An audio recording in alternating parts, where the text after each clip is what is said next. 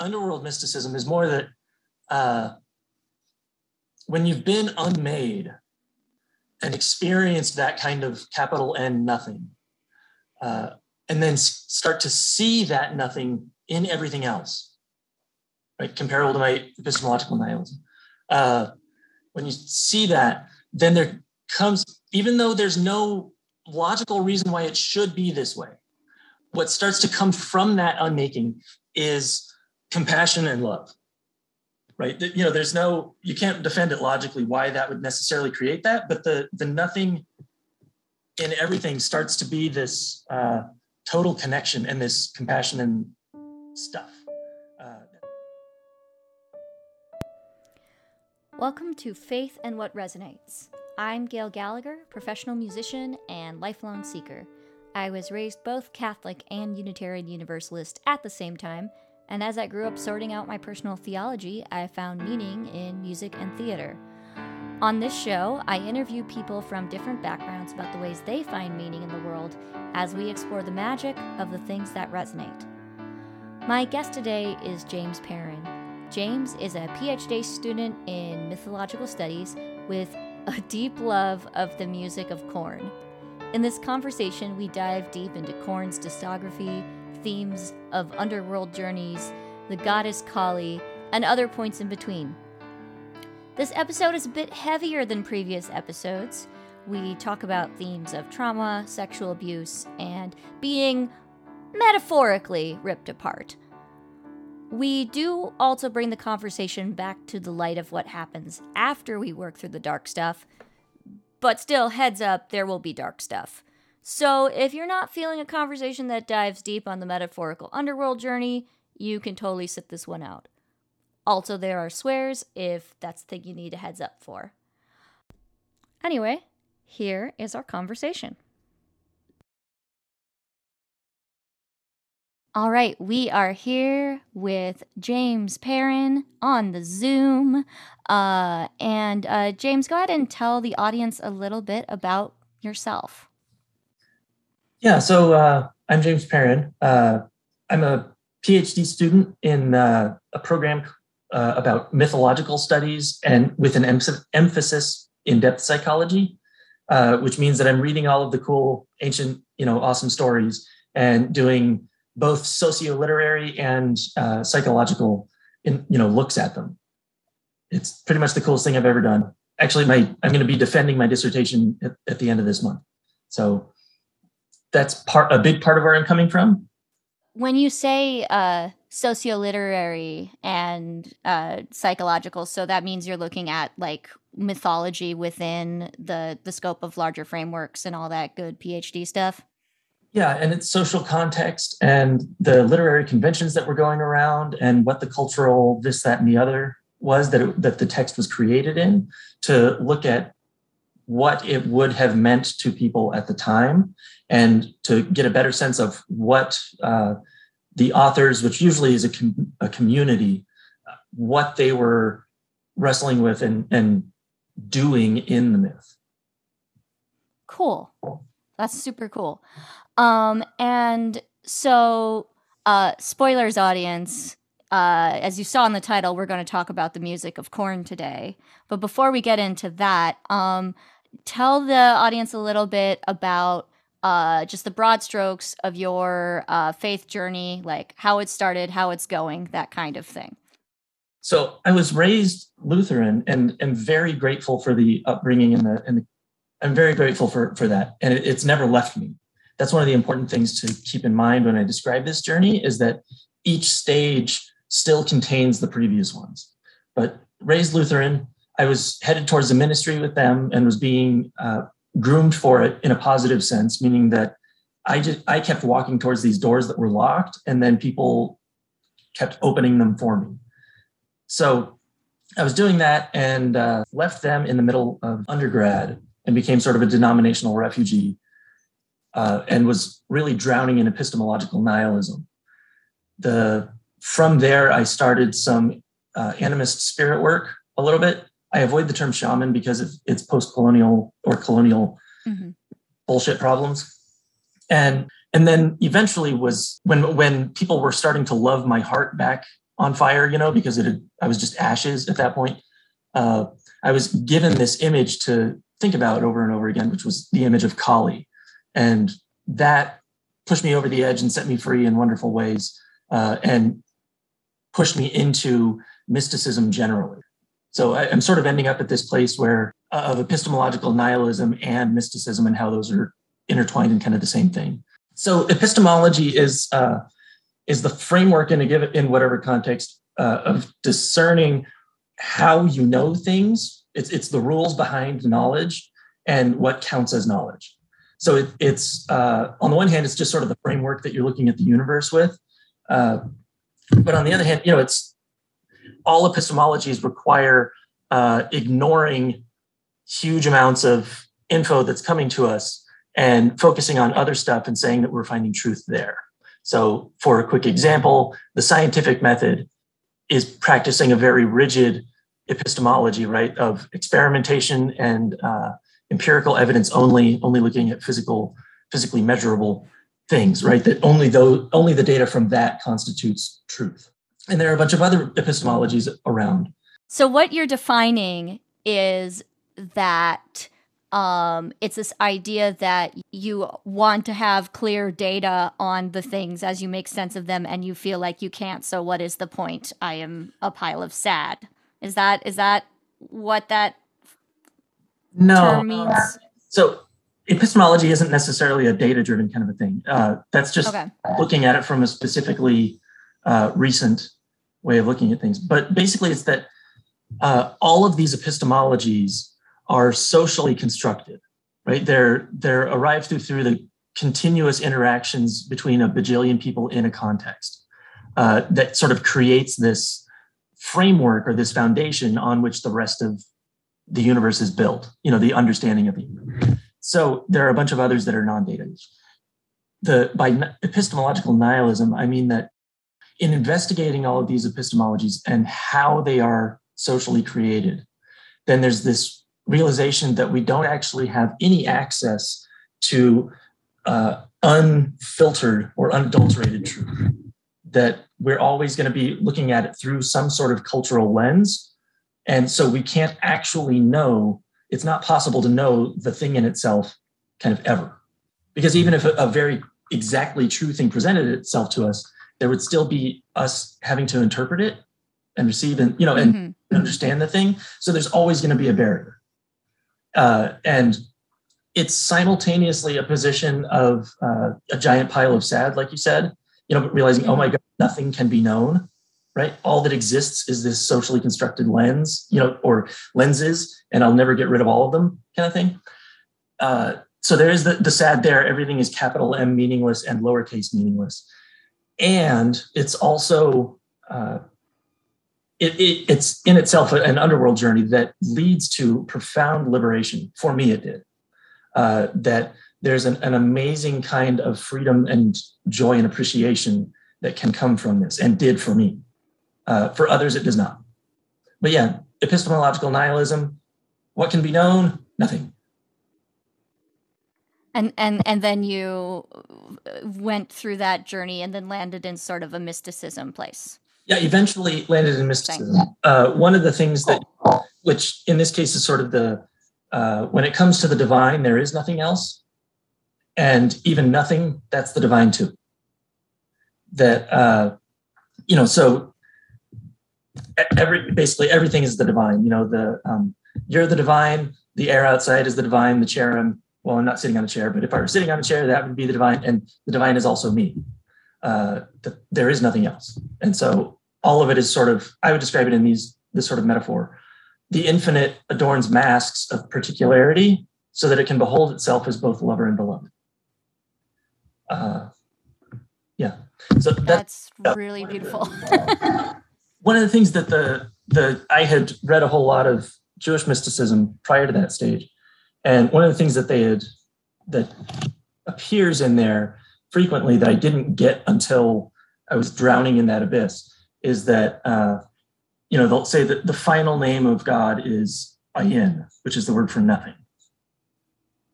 That nihilism, that abyss that I was drowning in is the divine, or slash is being held by the divine, or it is breathing, or, that kind of weird sense. But I could only experience that when I was intentionally allowing myself to drown in it.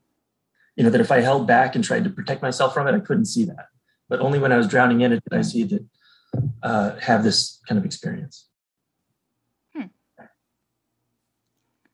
So the thing that we wanted to focus on today is just sort of your journey with the music of Korn. And can you sort of lay out the basic track, and then we're going to get into the songs that are sort of your touch points. And I will make a playlist that I will put in the show notes, because I'm not going to try to sample any bits of Korn on this podcast, because I don't know how copyrights work with musicians I'm not directly talking to. So yeah. Yeah. So, and another thing that I want to make sure to bring in is Greek and Oedipus, and how that's a really huge part of this too. It's not just that. Yeah. Okay. Well, let me pause. So the general arc that I'm going to be talking about with Korn is that, so they're singing about and, really gut-wrenchingly bringing out and experiencing in their music childhood trauma and dealing with it. The lead singer was sexually abused and raped through his teenage years, was also constantly gay bashed, even though he was straight, which made figuring out his identity very difficult. And then the other big thing that their songs deal with is drug addiction. So they're basically, three main topics for their first four albums. They were singing about child abuse, bullying, and drug addiction. And so through the arc of the first 6 albums in particular, there's this deepening of that relationship more and more and more. Wait, I need to say a different thing first. So part of the ways that I'm going to connect this to tragedy as well, and the Underworld, is that the song topics required that he completely deal with and face, and swallow whole the horrors that he was talking about. And so there's sort of a dismembering there. And also the recording of it required that in the recording of it, he gave himself over to it absolutely. If you listen to the songs there, he's not just singing about the feelings, he's digging into them and letting them rip him apart as he's singing. And then even in the performance on stage, he does the same thing. He absolutely gives himself over it. And afterwards, his bandmates have said that after every performance, he's a total wreck. He really surrenders to it and dives in. And so that experience is a dismembering one that destroys you, and also ends up having this rebirth / gift of the underworld element to it.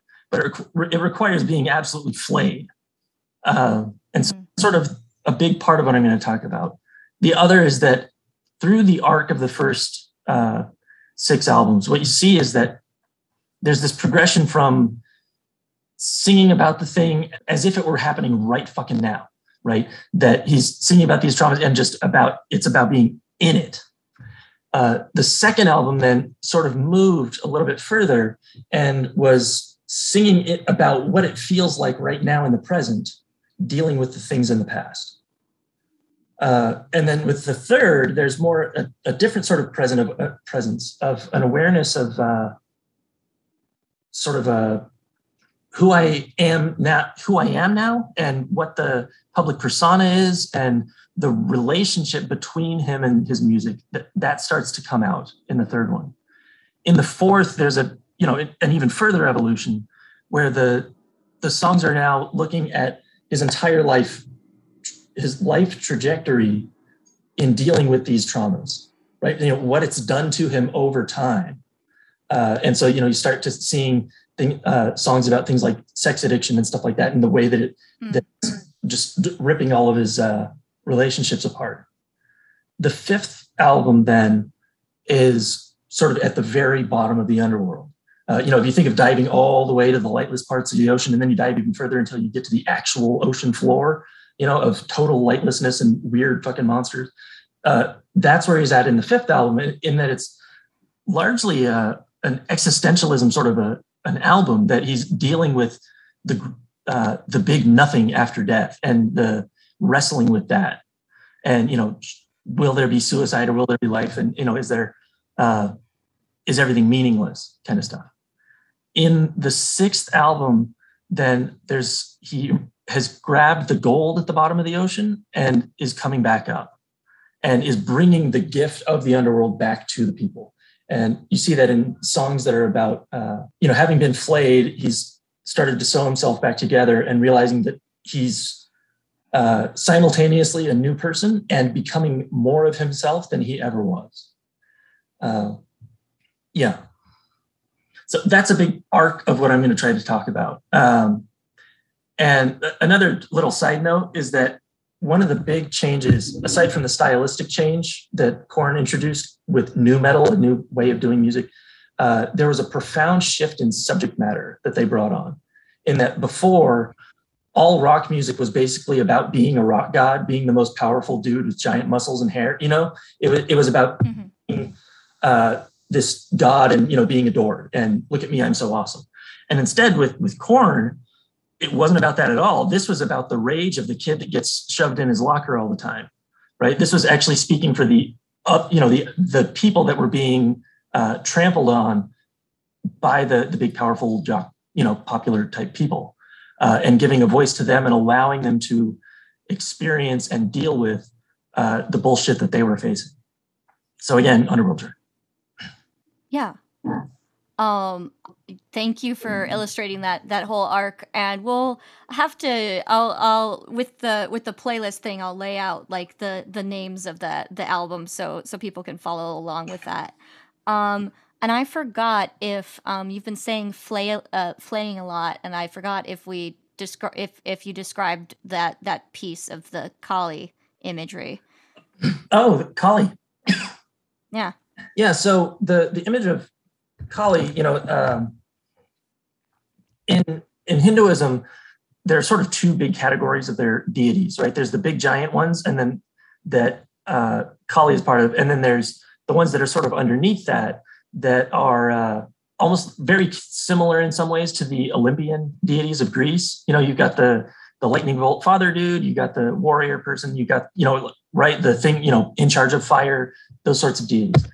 The big ones, though, are deities that if you keep thinking about what they are and what it means, then it keeps getting bigger and bigger and bigger until you realize that there is nothing else, and even nothing that's God too. That, and that's each of them, and even though they simultaneously are there, they're all sort of masks of the, particularity of the infinite. And so they lead to different sorts of liberation in facing that and dealing with that. For Kali in particular, I have to describe her through a couple different angles. One is that she's absolutely terrifying. Not only is she, having all these fangs and drinking a lot of blood, she's covered in the gore of everything she's killed. Like she's made a skirt out of, the severed arms of the people that she's, the stuff that she's killed and people and everything.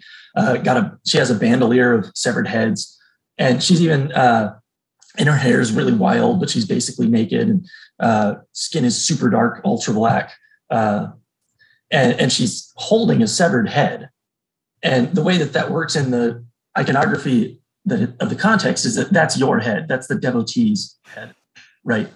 So she's absolute horror, right? Especially since all of the things that I described in her image are things of spiritual pollution / defilement in the context, right? So the idea is that, if God is love, then God is horror and terror too.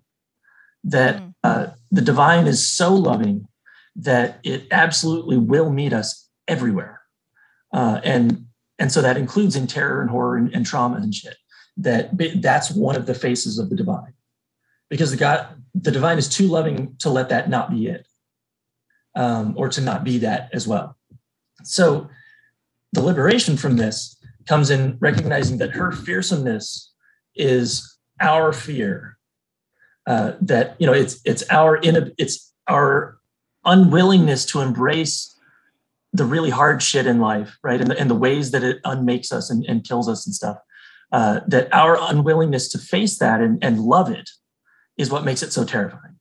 But instead, if we can embrace it, with unconditional love and gratitude, then the liberation that comes with that is that everything in life becomes beautiful.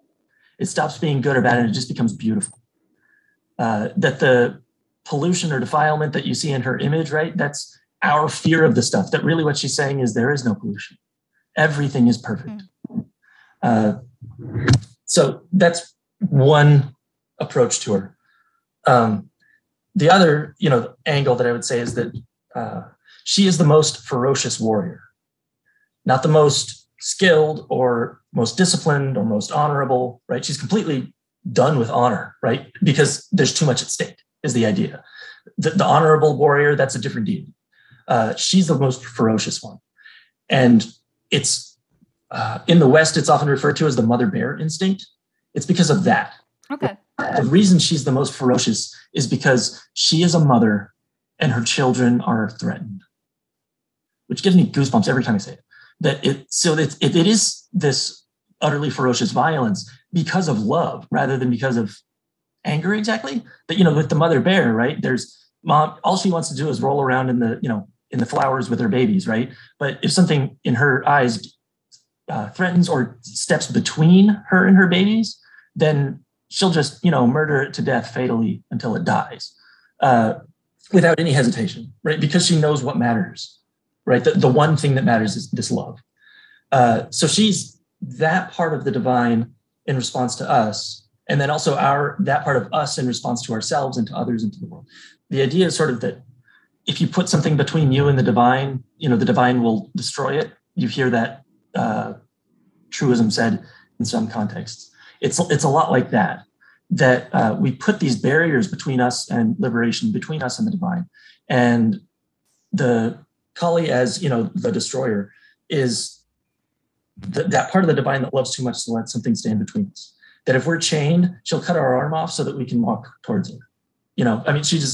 She's done being patient, that kind of a thing. And so what you do is, as you keep, thinking about her image and stuff, is you keep approaching her, getting closer and closer, and she keeps destroying and beheading all the things that are between you and her, right? So this is between you and the divine / infinite / yourself. And eventually there's nothing between you. You're naked and you're doing it, you're in absolute embrace because you're trying to get as close as possible. And still there's that little barrier, right? There's the final barrier is you, your sense of separateness, your, what in the West often gets called an ego, that is the thing separating you from her. And so what she does is she cuts your head off, right? And that's why she's holding your head, right? Is because then, and then drinks all your blood and eats you and stuff. Because then all there is her, which both means that, and so at that point, then it would actually be the height of hubris or blasphemy and stuff for someone experiencing that, not to say, something like, I am the truth, or, I am God or whatever, because to do otherwise would be to claim separateness, right? And to deny the fact that it is you. And so from that, then, like I said, life becomes infinitely beautiful and everything becomes amazing. And it's just this place of absolute love for absolutely everything. That if you can, there's a line from a play, A Perfect Ganesh. I want to kiss a leper full on the lips without feeling any revulsion. Right. That kind of, so, people who talk about her tend to be really smitten with her because it's that sort of absolute love. Yeah. Sorry. Is that too much? Cool. No, that was a journey of a thing. And I had heard you break down that before, but that imagery, I think different things struck in there, that it is this approach of the infinite. And I think it was in a conversation on the little Facebook Live conversation that I think I did with Wesley, that's out in the New Faith in the Media feed, but I think he was referring to approaching the divine as on an axis. So it's it's approaching the infinite like one of those graphs, like an asymptote. calculus that I should remember. Asymptote. There we go. Dude, that's so, like that whole idea. That's so crazy that you said that, because one of the metaphors I like to use is, I'll say the divine is the universe divided by zero. So yeah. Dude. Yeah. Oh, the last thing that I wanted to say about her image, right, is so she's covered in all this gore, and she's, the ultimate badness and stuff like that. And after she's severed your head, and she's standing on the dead body of Shiva, which is, so she's killed your whole universe too. After in all that, she then has the audacity to have two of her arms in particular mudras, right? In particular hand poses that represent things. And so one of them is the have no fear, right, pose. And the other is, the gift giving pose. So after murdering the shit out of you, she says, "Don't worry, nothing of any consequence has been taken from you. Now you're free. Now you're ready to meet me." I want to circle this back to Korn, and what it makes me think of too is like the sacrifice of like the artist, and this whole like which can get kind of like be a kind of a lot sometimes, but it's this idea of like, well, we're gonna turn our pain into art, and which sometimes you need your pain to be pain though, and transform it in other ways, and then make it into art. Sometimes it is too hot, and I think that's the interesting thing you're saying with Korn is the willingness to put it in the moment and have and almost like so I wanted to transition into the first song we were going to talk about, Daddy, but the idea that because that is the one that was the most striking, where it's like, oh no, he is in it in this moment. So go ahead and speak to that. Yeah. So that song is about the rape and sexual abuse in his family that he experienced.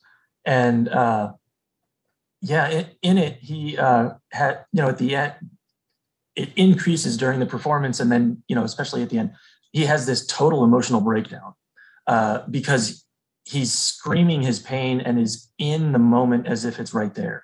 And this isn't it's so intense that it's that they never performed the song publicly. They've done it like 4 times. And the reason is really interesting. It's not because it's too much. The reason is because, in his words, it's magic, meaning like that recording of that song was a particular moment of like absolute divinity kind of a thing, my language, that if he were to perform it live, everyone would expect that level of a freak out. And, that's not going to happen every time. And so he knows that if he performed it, it would be a disappointment like every time, because that recording was so perfect. Yeah, his breakdown there is sufficiently extreme that, almost like half the song is after the song is supposed to have ended, him, weeping and screaming into the microphone, or not even in the microphone, but just around in the room. And his bandmates, thankfully having the wherewithal to know to keep playing the music, but not like, chorus and verse, but just sort of to provide, they were going along with it and sort of vibing off of him with some background echoes. And, but you can hear that it was so intense that there are a bunch of times when they tried to make it stop.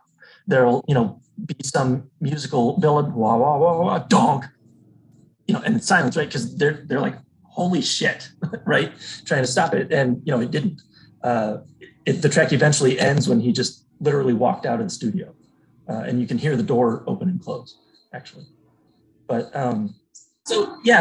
he completely gives himself over to it, and is, instead of singing about how he's so awesome, or things like that, he's singing about how this experience did and still is ripping him to pieces. Absolutely. That it's just total awfulness.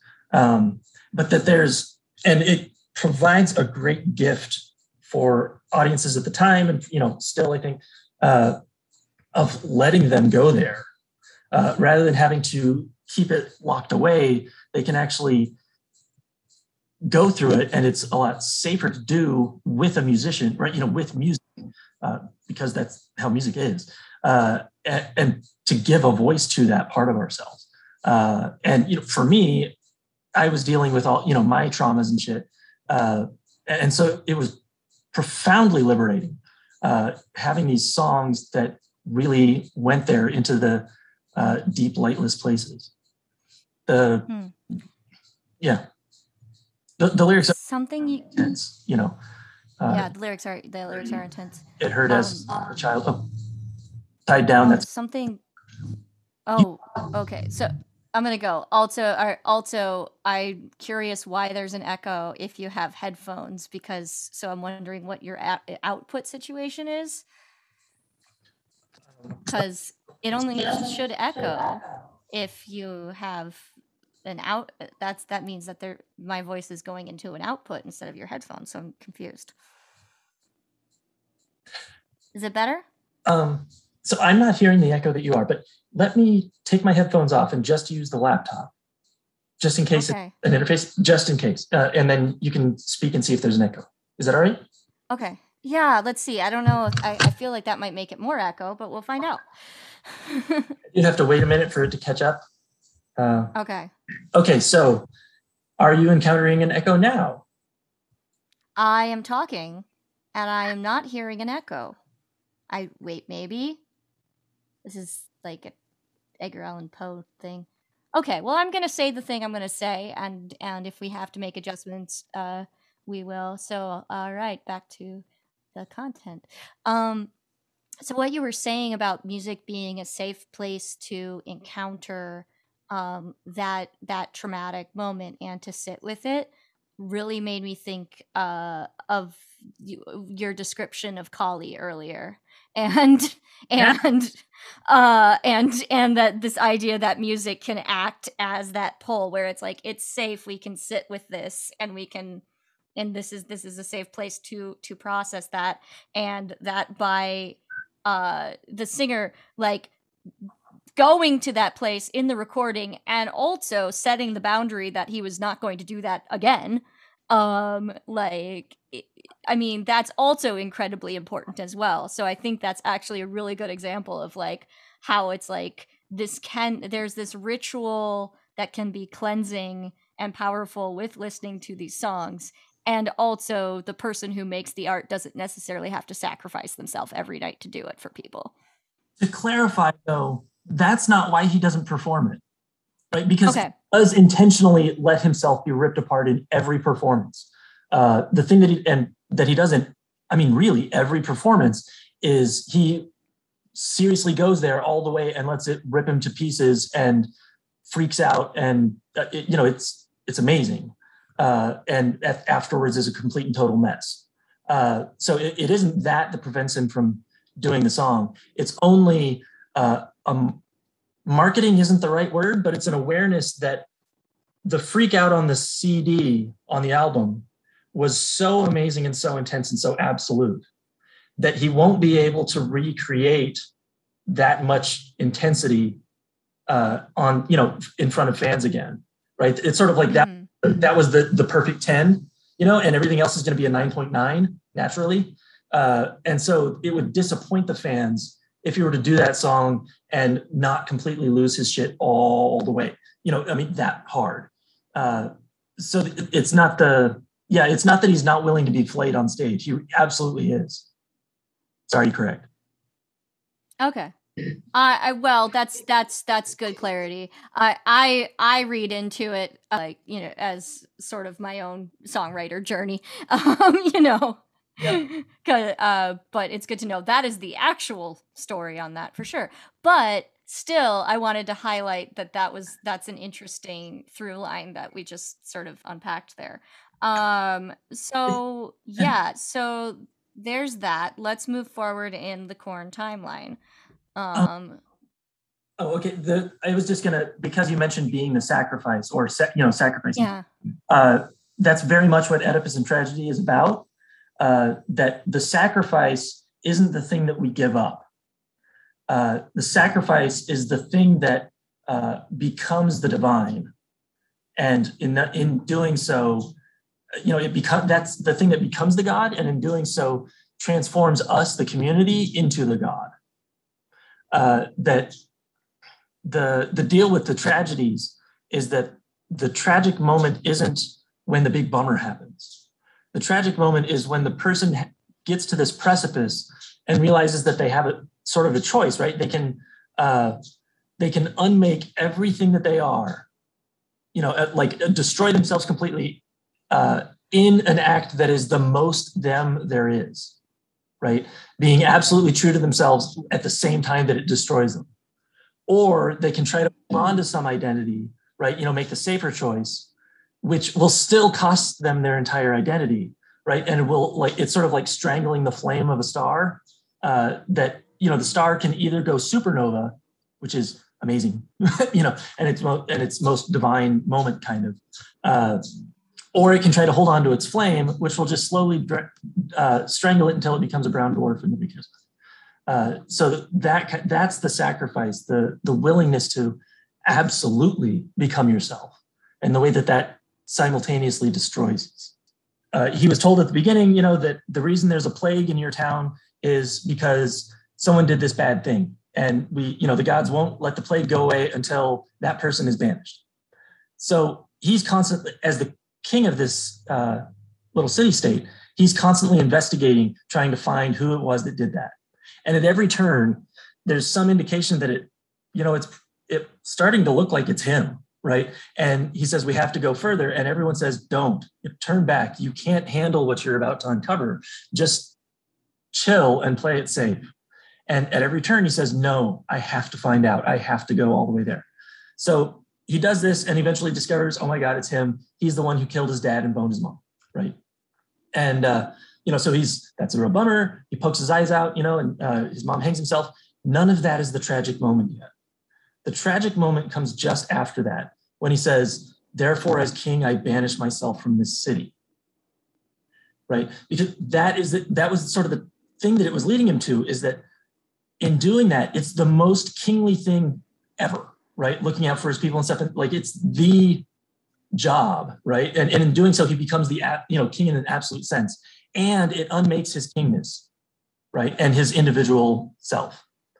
But the other option, right, not banishing himself, that would have undermined and sort of really destroyed the core of all of his kingliness anyway.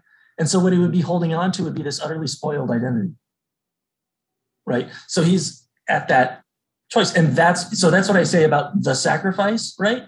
If you think about it, he gave himself over to his life so entirely that he became the sacrifice and became the divine, the God, right? That he's the one that did that. And in the tragedy, we become him too. Ta-da! Ta-da! Yes.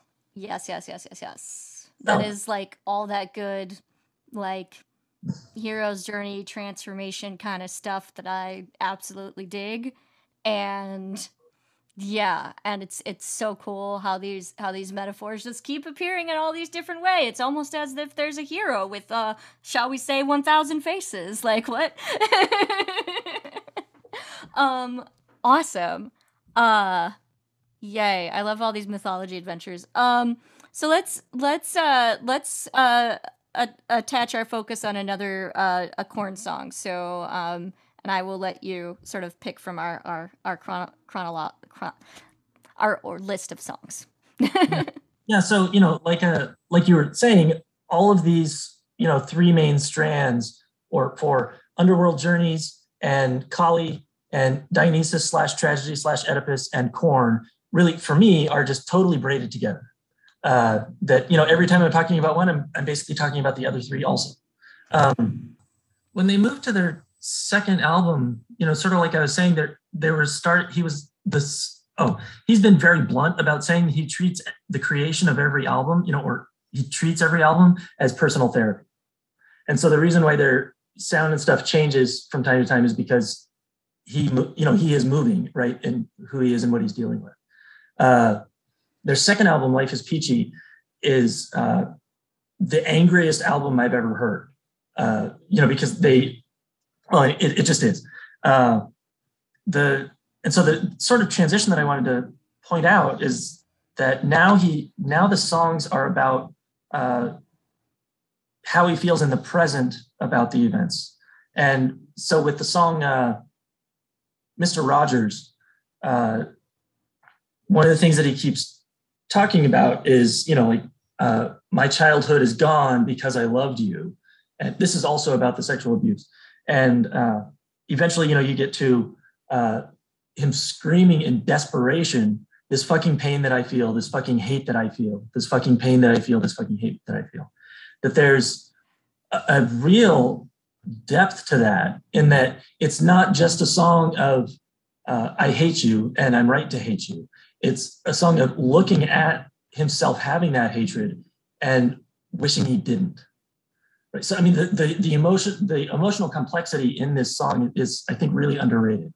That now he's talking about a much deeper violation, or another violation. I don't want necessarily deeper, but one of not just you harmed me, right? But you've turned me into someone who hates. I didn't hate before this, and now I am consumed with this hatred, and and it's destroying me. It's the kind of flaying and things that are going on there is just breathtaking for me. And one of the things that it does, also that I really, really appreciate, is that it breaks away from the mid-90s narrative that was all over TV, that having a traumatized past is a glorious thing, that it's like a badge of honor or something, and that it's a positive thing and all that. Instead, he was allowing it to be terrible, right? You know what I mean? That not just then, but now, that, I mean, this fucking hate that I feel, screaming that in desperation. It's just really admirable, I think. Do you want me to move forward, or do you want? Yeah. Keep moving forward. I'm just I'm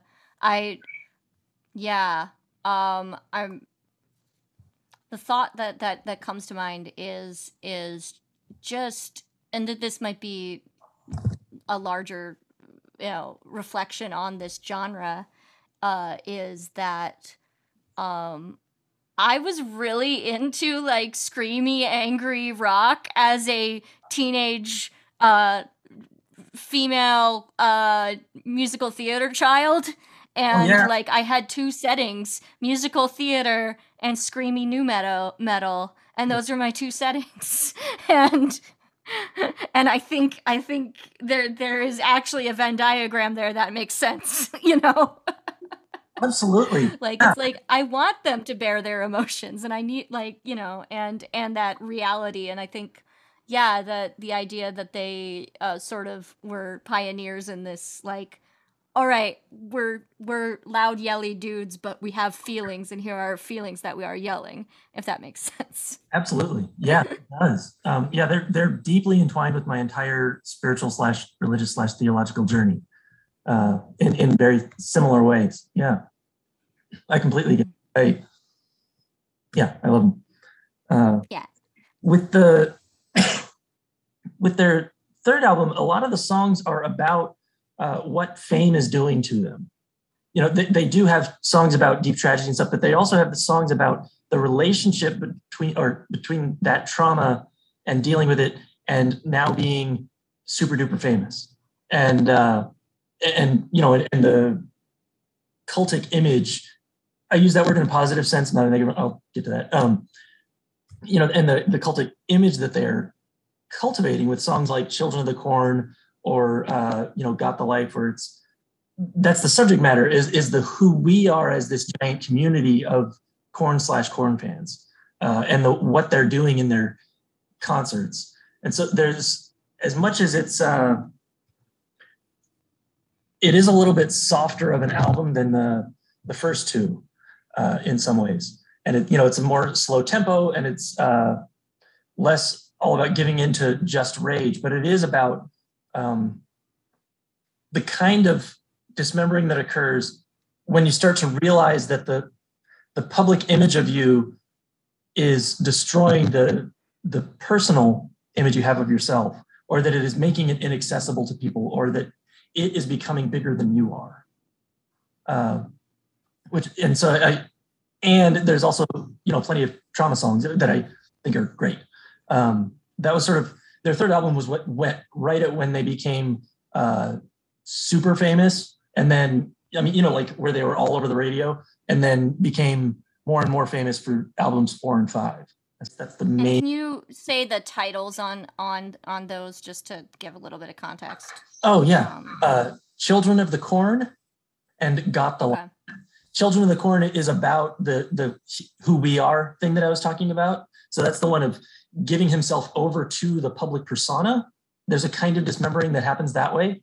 And, I mean, it's called Children of the Korn, right? And Got the Life is, has in its chorus, God told me God hates me. You'll never see the light. Who wants to see? God told me you've already got the life. Oh, I see. That there's, now he's engaging this hollowness or whatever that is found in fame.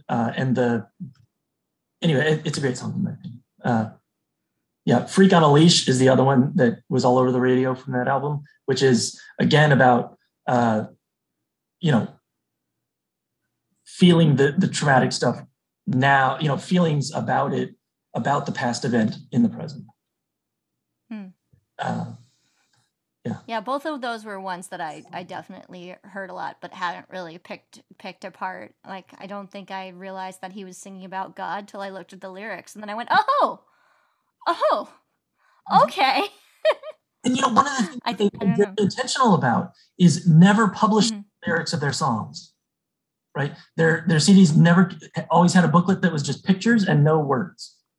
Interesting.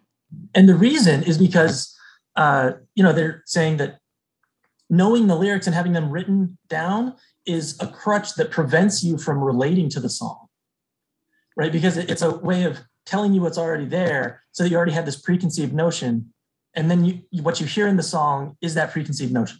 But if you don't have access to the lyrics definitely, and with his use of guttural growling and things that to just express emotion that isn't words, but it sounds like words, but it's not quite, but maybe it is. To express the things that can't really be put into words also, is that it forces you to engage the song and listen to it and relate to it as it's happening and form your own experience of it, which for the first while I was irritated with because I wanted to know the damn words. But these days I'm like, wow, that's actually genius. Yeah, no, that makes sense, because like a lot of song lyrics, like if you see them on paper, you're like, you did the math to make the things, because there's a certain mathematical thing that you have to do to get the form and the poetry right. But yeah, no, they are words that are meant to be sung, and that's actually really smart and really cool, and also kind of like, you could put the lyrics in the jacket and I could experience the song though. Like, I don't think anyone like holds out their playbill while they listen to Korn, but to follow along with let's pull out our hymnals and listen along. But no, like it's I feel like a lot of people experience the song, at least I experience the song, and then I look up the lyrics later. But that's interesting that they would prevent any further like analysis, and you have to listen to it. That's actually really cool. Also, I think I'm still stuck on now. Pull out your hymnals and we shall sing. Well, Freak on a Leash. The thing is, though, I definitely, absolutely consider their music to be sacred music. I mean, I've already said that, that shouldn't be a surprise in what I've said about it. But yeah, for me, deeply, deeply spiritual. With their fourth album, Issues, as I experienced them, the viewpoint has shifted. Oh, interestingly enough, the style has shifted also. It's still definitely nu metal, but it's got this slam poetry feel to it that way more than any of the other albums had. And there's definitely some experimenting going on with how to do music. But theme-wise, the songs are now about looking at his life and his whole life trajectory and what those traumatic experiences have done to him over the long term, right? So there's, again, this deeper level of engagement now. that, with songs like Trash being about sex addiction and, how his, what the stuff has done to his soul so far is preventing him from having any real relationship with anyone. And again, it's not this like, yay, I love banging groupies, right? It's about, it's about this dismembering experience. Sorry to keep you repeating the word, but this experience in that of not being able to find anything satisfying and always being drawn towards more, but knowing that it's not going to, right? That it's not actually going to touch him or change him or affect him in the ways that he wants it to. And that, now, and it's the inability to relate in the ways that he wants to. Sorry, I don't remember if I said what song I'm talking about. I'm sort of talking about Make Me Bad, but I'm mostly talking about Trash. And there is a line in there, just a quick disclaimer. There's a line in there, these little girls, they make me feel so goddamn accelerated. He's talking about girls that are, like 20-year-old women-ish, the groupies and stuff, not like children. But yeah, it's a different sort of reflection on pain and sharing of a different kind of desperation. In Make Me Bad, though, it's slightly different. Rather than about being an inability to relate, this one, or connect, and only finding meaninglessness in sex. This one is more about the momentary experience of doing it and then the immediate aftermath that there's, not wanting to go through with it, but doing it anyway, finding himself doing it anyway, and then experiencing, this sort of sense of defilement or whatever. Those are my words, not his. Afterwards, right? Like the lyrics, I feel the reason as it's leaving me, no, not again. It's quite deceiving as I'm feeling the flesh make me bad. Dionysus, by the way, the god of tragedy, is very connected to that sort of the kind of instinctual sexuality where you temporarily lose your individuality. Where it's more about the needs of the drive and the needs of the body / instinct, that kind of a thing, where, the sort of animalistic thing that we always have to wrestle with. So anyway, I found it very, very meaningful as well. It came out my junior or senior year in high school, I think. Yeah, and I think that's also like in the era of listening to Rock 108. So yeah, I know some of those songs, but I never listened, like I hadn't really listened through like a whole Korn album before we had this conversation. So this continues to be really cool. So that was the 4th album? Yep, Issues. Okay.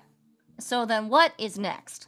Okay, so next is their 5th one, which is called Untouchables. And this was at the absolute height of the music industry when CDs were still the thing. And so this was when they, the publishing companies would spend, millions of dollars in the creation of an album, right? And then sell the CDs for a bajillion dollars. And so this was, really at the height of their the bands in particular experience of fame and sort of now they're the rock gods kind of a thing. And that, I mean, for example, to the kind of excess that was going on, right? They spent $2 million, I think that's the right number, just trying to find the right drum set. Did they go on a quest? I guess. I mean, I don't know how that happens, but it did. I think I'm pretty sure it's $2 million trying to find the right drum set. And so that's sort of that excess that was going on. And then, he talks about recording a song while another rock musician is, in the corner getting a blowjob from a hooker or whatever. His words, I think. That sort of excess and stuff. But that's sort of between 4 and 5 or during the making of 5. But the subject matter in the 5th album is very existential. And, now it's, on the one hand, it's about how the fame and the persona has in fact murdered the individual person. Rather than being about the engagement and the wrestling with it and stuff, it's really about an experience of utter hollowness apart from it, which is, again, really intense. But more than that, there's a lot about death and wrestling with the, questions of meaninglessness and, the big existential crisis type stuff, which is totally where Underworld journeys lead you, right? It's similar, comparable to my big experience of the epistemological nihilism that I was talking about, right? Or the being flayed by Kali, or the Underworld journey does lead you to death in the, bottom of the ocean type stuff. And, a song, Am I Going to Leave This Place? That's not what it's called. Something like that, is about like, so should I just commit suicide or what? And then, their hollow life, that we come to this place falling through time, living a hollow life, et cetera, et cetera. There's this, it's sort of that all we are is dust in the wind kind of a thing, but in a rock angsty way, right? Now I want like a new metal cover of Dust in the Wind, and I'm just going to put that out to the universe. If anybody knows a good one that exists, please send it my way. I'm just gonna manifest that someone will find that for me.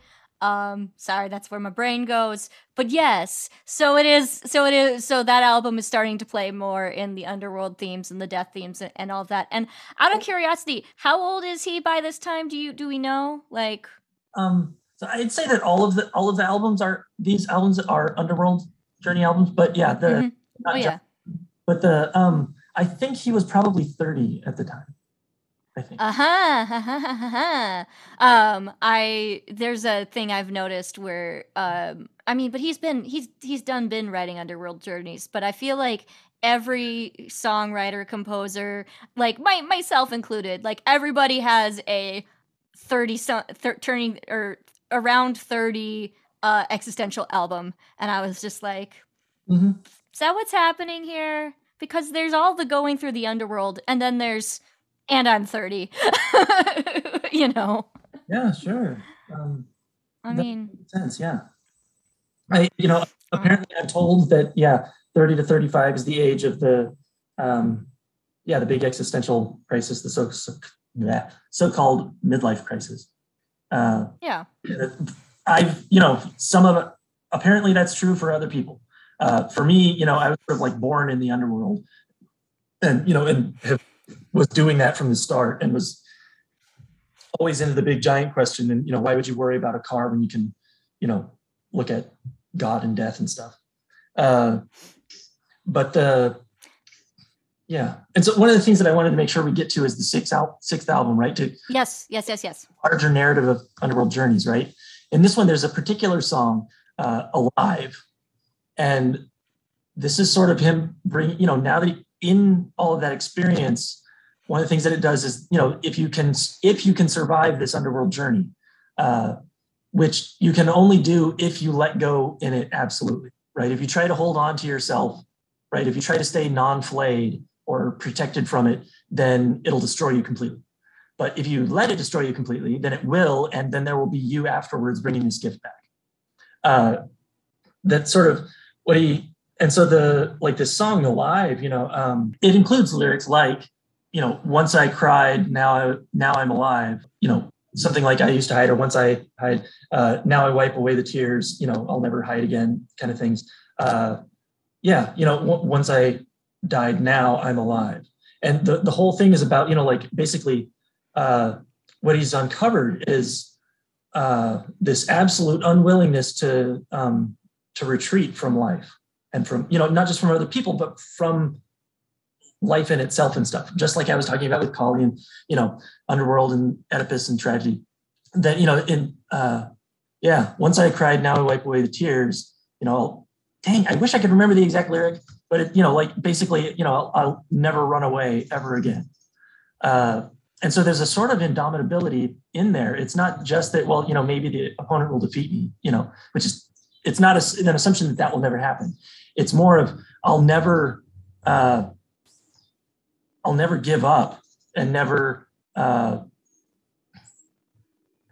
be completely defeated by those defeats. Instead, I'm going to stand my ground the whole time, and then there I'll be afterwards standing my ground still. There's this inner strength, self-love, and kind of, it doesn't always feel like that, but what he's brought back is this kind of, maybe it's confidence, language starts to break down, right? But there's this awareness that he's bringing something back, that there is this, I don't know, this kind of indomitability that comes from it. Generally speaking, the hope with Underworld Journeys, and it's not a guarantee ever, is that you'll be able to come back afterwards, and bring the gold that's at the bottom, the treasure chest at the bottom of the ocean, right? To go with that metaphor some more, that when you get into it, you can find that there. And so I want to make sure to include that part, that there's, but also that there's no guarantee of a happy ending. Yeah. Well, and it's also, it's a series of Underworld journeys, so it's continuing to say, like, well, you've been there and you've come back, and you've been there and you've come back, and yes. Yes, and now, as my mom would describe, and this is one of my favorite phrases of my mom, is she described a friend of hers who'd been through some shit as someone who's been to hell and back a few times and knows all the good restaurants. Yes, that is exactly what I'm trying to communicate, is that he's always doing that, this sacrifice, and he's always doing this Underworld journey, and always going way to the deep bottom of, the lightless places and stuff, and coming back, and always doing it, and the always doing it has a larger arc too. And what the result of doing that, and this is my experience for me too, is that the Underworld stops being the horrible, terrifying place, and starts being the place of liberation and the source of joy and compassion. That's definitely true for me, right? That instead of trying to stay away from it, right? Not wanting to go into the giant tar pit. And instead, what develops is an ability to be at home there. And so, it's exactly like I'm talking about with Kali, that, that if you can learn to embrace it fully and be absolutely grateful in the moment as things are occurring, then the kind of liberation there is just amazing. And you can serve as something like a guide through the Underworld to other people. Which is what Dionysus actually does in the mythology. He does the psychopomp journey of, taking people in and out of the Underworld a few times. Yeah. I feel like there's a joke that can be made in here about how, like, people see, like, rock music as satanic. But it's like, oh no, we will go to the Underworld, but we're going to have a nice time there. And then we'll come back and we'll learn something.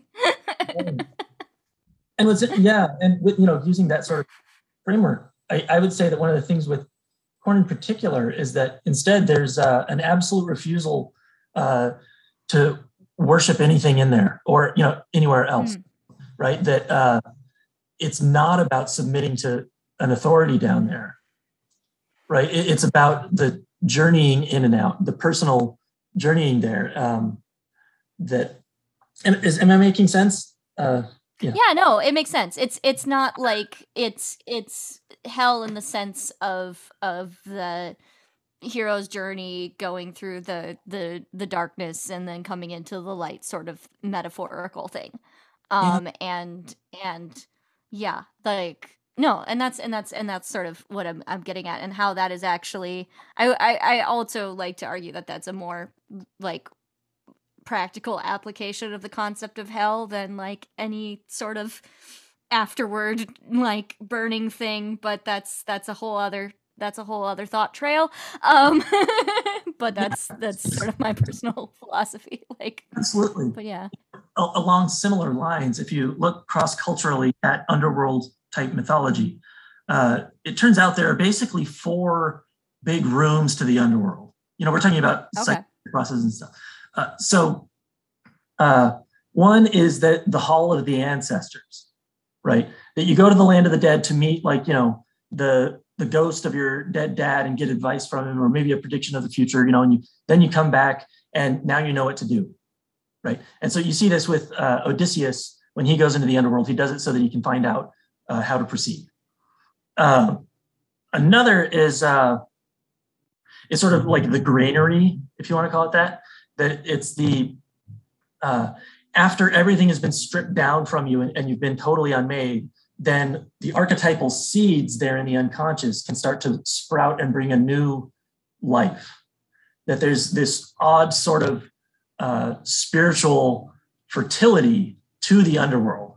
And there's a kind of rejuvenation that you can only find at the deep, darkest bottom. Another is sort of the temenos, right? Which is sort of like the big sacred space, the feeling if you imagine being in, some awesome sacred grove, at midnight when there's a giant full moon overhead and everything's, awesome, right? That sort of feeling of whoa, right? That's what we find in the underworld. And the 4th one, oh crap. Well, sorry, I can't remember it. But it's okay. Whose theory is that? Who do we Google to learn about that more? I don't know if he's directly published this, but where I got that from, that kind of summary is from Dr. Evans Lansing Smith. He's an instructor in the mythological studies program that I'm in at Pacifica Graduate Institute. And his big topic that he writes about over and over again is underworld journey type stuff. That's sort of been his guiding thing. And so, he spoke about that in a class once, which blew me away. Cool. That's, yeah. And I'm just thinking of these different areas. Then I'm also thinking to clarify, like this term of the underworld is just like, it is nebulous. It's not necessary. It's like this. It's not necessarily heaven. It's not necessarily hell. It's just like, we just died a bit, Yeah. And things are spooky. Yeah. Sorry, little side note that something you said reminded me of is one of the things, and this is again from Dr. Evans Lansing Smith, one of the things that shows up in a lot of myths about the underworld or stories that basically really are about the underworld, even if they don't know it, those sorts of things. An image that shows up a lot is the mirror, right? That there's this experience in the process of going through that of really seeing the hell out of your reflection. And sometimes gazing into this underworld mirror will also involve seeing the truth about something else, like maybe, you're going through your terrible journey and then you look in this mirror and you see what's happening to your family, right? While you're here in this, awful place. Or so that sort of thing. It shows up a lot. And as it turns out, I don't remember which one, it might be the 6th album, right? Is called Take a Look in the Mirror. And the album cover is this giant ass mirror. So, actually, and the cover for the 2nd album showed a young child in front of a mirror. And then in the reflection only, there's this shadow of like a much, an older person than them with the hands on the shoulders in sort of a menacing way. I hadn't even put that together until you were talking, and I don't remember why I thought, but yeah. Ta-da! Sweet. Ta-da! Okay. Yeah. Well, I feel like we could just go on and on about underworld metaphors. But I do want to wrap things up a little bit. And so I'm gonna ask you the question that I try to ask people at the end of every episode, which is sort of a sidetrack, but where does inspiration live in your body? I mean, you can relate all of this back to everything that we've talked about, but where does inspiration live in your body? There's a component of it in the back of my throat connected to sort of an upper heart area, upper heart chakra, kind of like, heart center type thing. And that's been there since always. And only in the last 7 years or so, I've come into contact with and really started to befriend another center there that really was very surprising. And it's a huge deal in my journey, and it's, all this kind of stuff. But my intestines, actually, they're sort of the long lost friend, that's been rooting for me the whole time, but I couldn't hear them, kind of a thing. And reuniting with them was this deeply, deeply transformative experience for me. I know it sounds really bizarre, but it was very meaningful because you're dealing with like dissociation from the body type stuff, that living from the diaphragm up, if you want to think of it that way. And yeah, so that makes sense. The reunion with my intestines was absolutely life-changing. And so, yeah, I've got a big heart area, some throat, and then and now recently intestines. That's a fascinating answer, and I definitely, as goofy as that can sound, like, I think that does definitely point at getting to a place where you can listen deeper to your body. Yeah. And that's kind of what it's about, right? Yeah, and just wow, I hadn't thought to relate this part to the Korn story, but I should have, because it's the other big thing that was going on was that was sort of my stomachy belly type area was a big area in some of my super traumatic shit, so it was where reconnecting with parts that I had to wall off. So yeah, absolutely. Somehow what you were saying made me want to say that. I don't remember, but yeah. So anyway, it all wraps up. That's really interesting, and thank you for sharing that. And I'll share a little bit of like with my own journey, like realize, like, I used to choke up a lot more because like I was like I used to be afraid to say things, and now I have a podcast. But no, like I would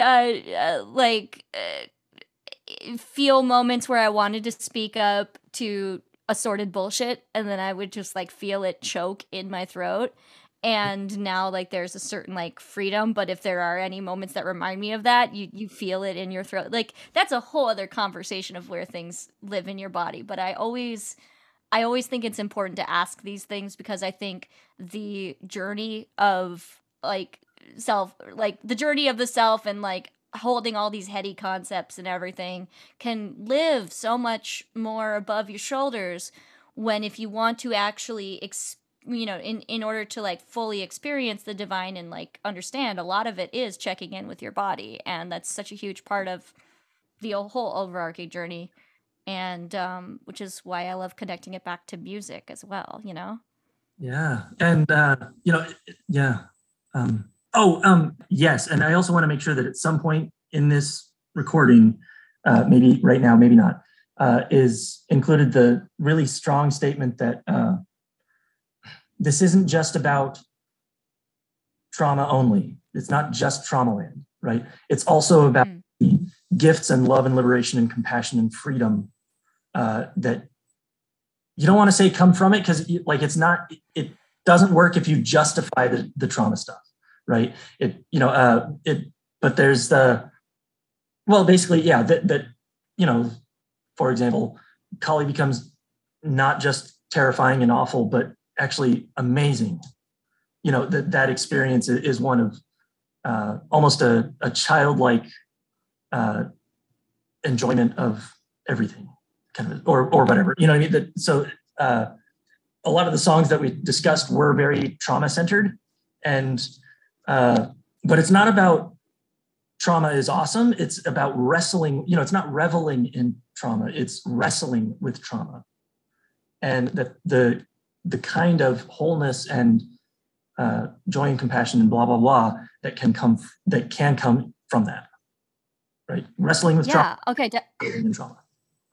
Yeah. Okay. Thank you for segueing into this. And I guess speak more about what the life after, or not life after wrestling, but life after you've gotten good at wrestling and are slightly more out of the underworld. What that looks like, and I don't know if there are any songs on that most recent album to connect back to with that, but just speaking to what that looks like, both musically and personally, as much as you feel comfortable sharing on that. So, I mean, for most recent album, they've published a bunch of albums since then, and the most one is specifically about him dealing with the death of his wife, who died of a drug overdose after years and years of addiction and him trying to get her clean and stuff. And so like the final words on that album are just him crying and saying, "I've failed, I've failed, I've failed." And he's got there are songs on that one like this album is called, interestingly enough, "The Nothing." Okay, right, and there's a bunch of existential shit on it, so you're going back. But one of the songs, I think I think it's called "Can You Hear Me?" Right, includes in the chorus, right? "Can you hear me? Because I'm lost and I may never make it back again. Time keeps going on. I know I'll never be the same again." Or, stuff like that. So, which again ends up illustrating the stuff that we've been talking about. But that's not what you were asking, I'm sorry. The life, quote unquote, after Underworld. There's a kind of wholeness that comes from all of this that isn't found any other way. And there's a kind of embracing both self and other and divine and world. There's a kind of that thing that, again, isn't found any other way, right? If you're going for an upper world journey of that, you would see the cosmos and you'd be like, dude, right? That's when you're like, everything is amazing. It gets really abstract and it gets really vision of totality, kind of that kind of mysticism. Underworld mysticism is more that when you've been unmade and experienced that kind of capital N nothing, and then start to see that nothing in everything else, right? Comparable to my epistemological nihilism. When you see that, then there comes, even though there's no logical reason why it should be this way, what starts to come from that unmaking is compassion and love. Right, you can't defend it logically why that would necessarily create that, but the nothing in everything starts to be this total connection and this compassion and stuff. That's my experience, and certain strands of Buddhism will talk about that too. So in the albums, you're saying what it looks like afterwards. I guess the big thing that I would talk about is. That song, that I was mentioning in the sixth album, Alive, that, once I died, now I'm alive. And there's this, wiping away the tears and never backing down. I don't just mean standing up to bullets, right? That kind of never backing down, but this, this way in which nothing can actually threaten you anymore on a certain level. Because you can be ripped apart to a million pieces and sew yourself back together just fine. And again, it also brings back this sort of, I've experienced all of this, so I know what it's like. And so when I see other people in these situations, I know that place, right? And I can go there and be there with them, or, and maybe show them the way, the tunnels that I was walking in the underworld, or maybe not if they don't want, but that kind of a thing.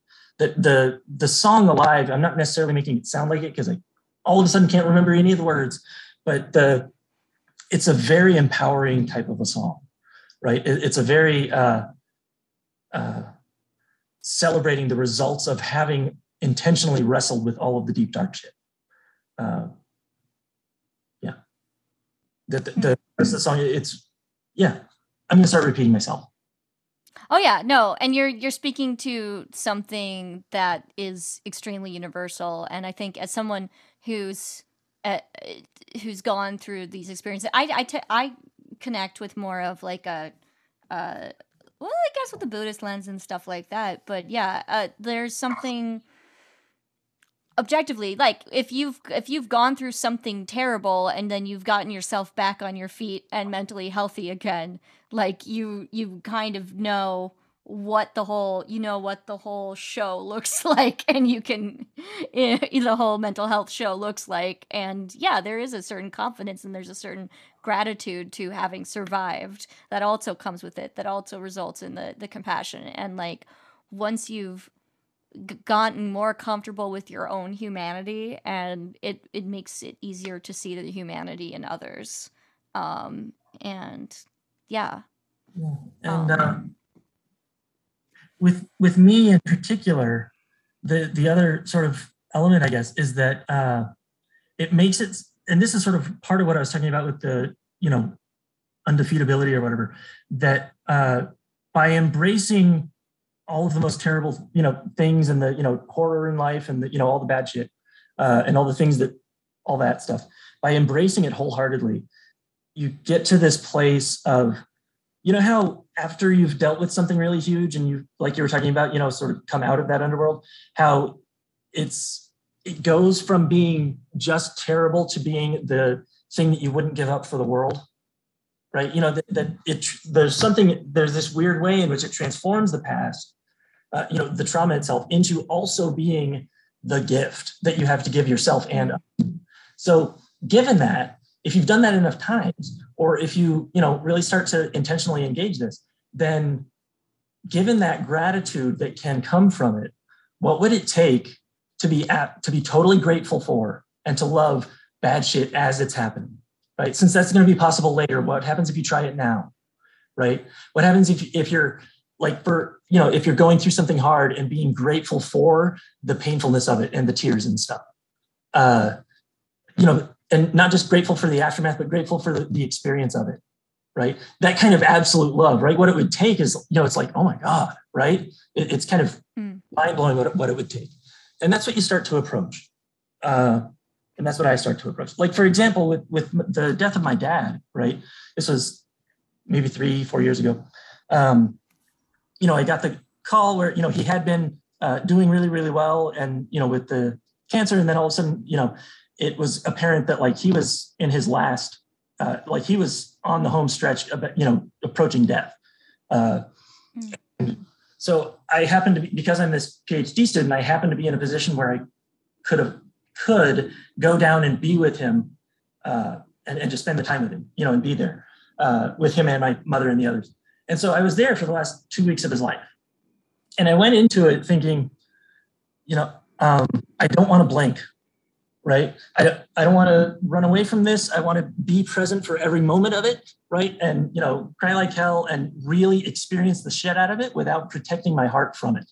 I want to experience all of this, right? Absolutely.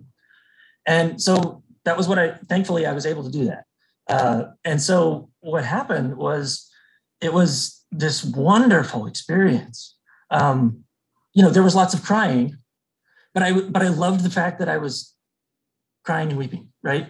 And mostly what was us sitting next to each other, me holding hands, which we had never really done before.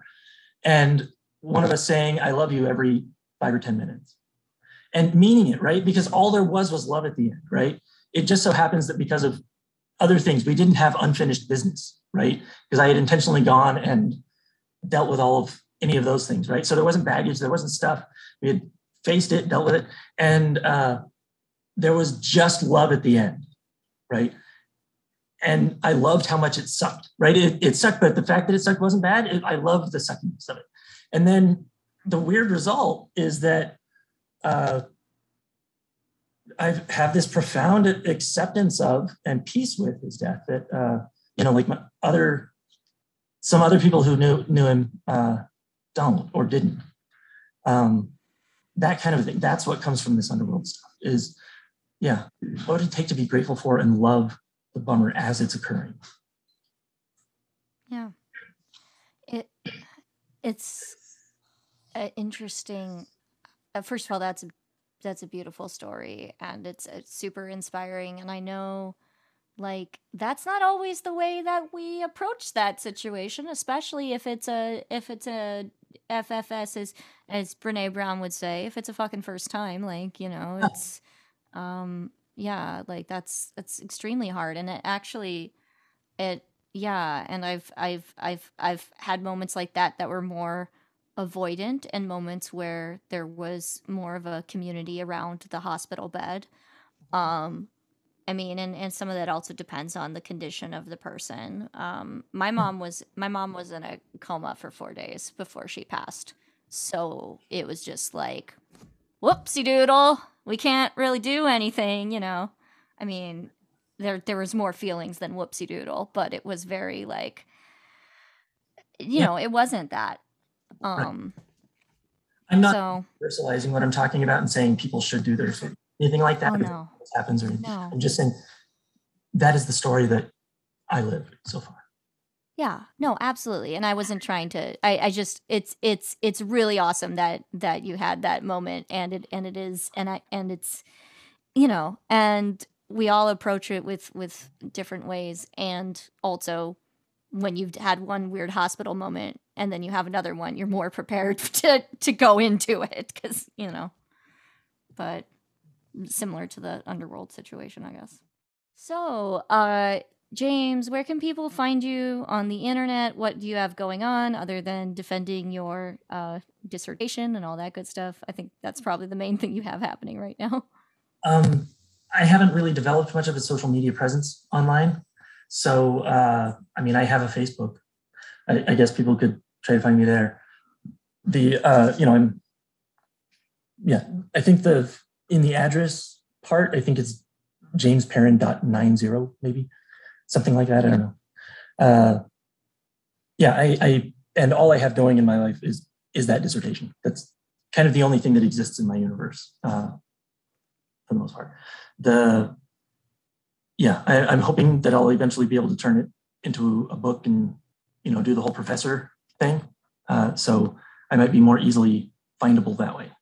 Oh, and I'm on the NFNM website, Facebook. Yeah, the NFNM discussion group. Cool. So people can find you in there. Thank you so much for this discussion. This was an absolute adventure, and I hope people got something out of it. Yeah, so thank you. Thank you. Thank you for listening to Faith and What Resonates. As I said in the interview, there's a playlist of the songs mentioned in the show notes, so you can check that out if you want that context. This is the last episode of this round of interviews. I'll be back on January 5th with my next episode. In the meantime, you can find previous episodes of this show, as well as the other New Faith New Media shows, in the New Faith New Media podcast feed. Speaking of which, Faith and What Resonates is part of New Faith New Media Network. You can discuss this and future episodes in our Facebook group. You can also support New Faith New Media on Patreon and get access to our Patreon exclusive podcast, Blessed Lunatics. Links to all the places are in the show notes. We have plans to start a crowdfunding campaign for our website in the new year. It's super exciting, and we're hoping to have, in addition to the normal website stuff, we're hoping to have our own discussion forum, so we can build community and get nerdy about theology in a place that is not Facebook. So stay tuned for how you can help out with that. Finally, if you want to learn more about the other things I do in the world, you can head to my website, gailgallaghermusic.com. Thank you for listening, and remember to stay curious about the magic of the things that resonate. New Faith, New Media. Theology. Nerdery.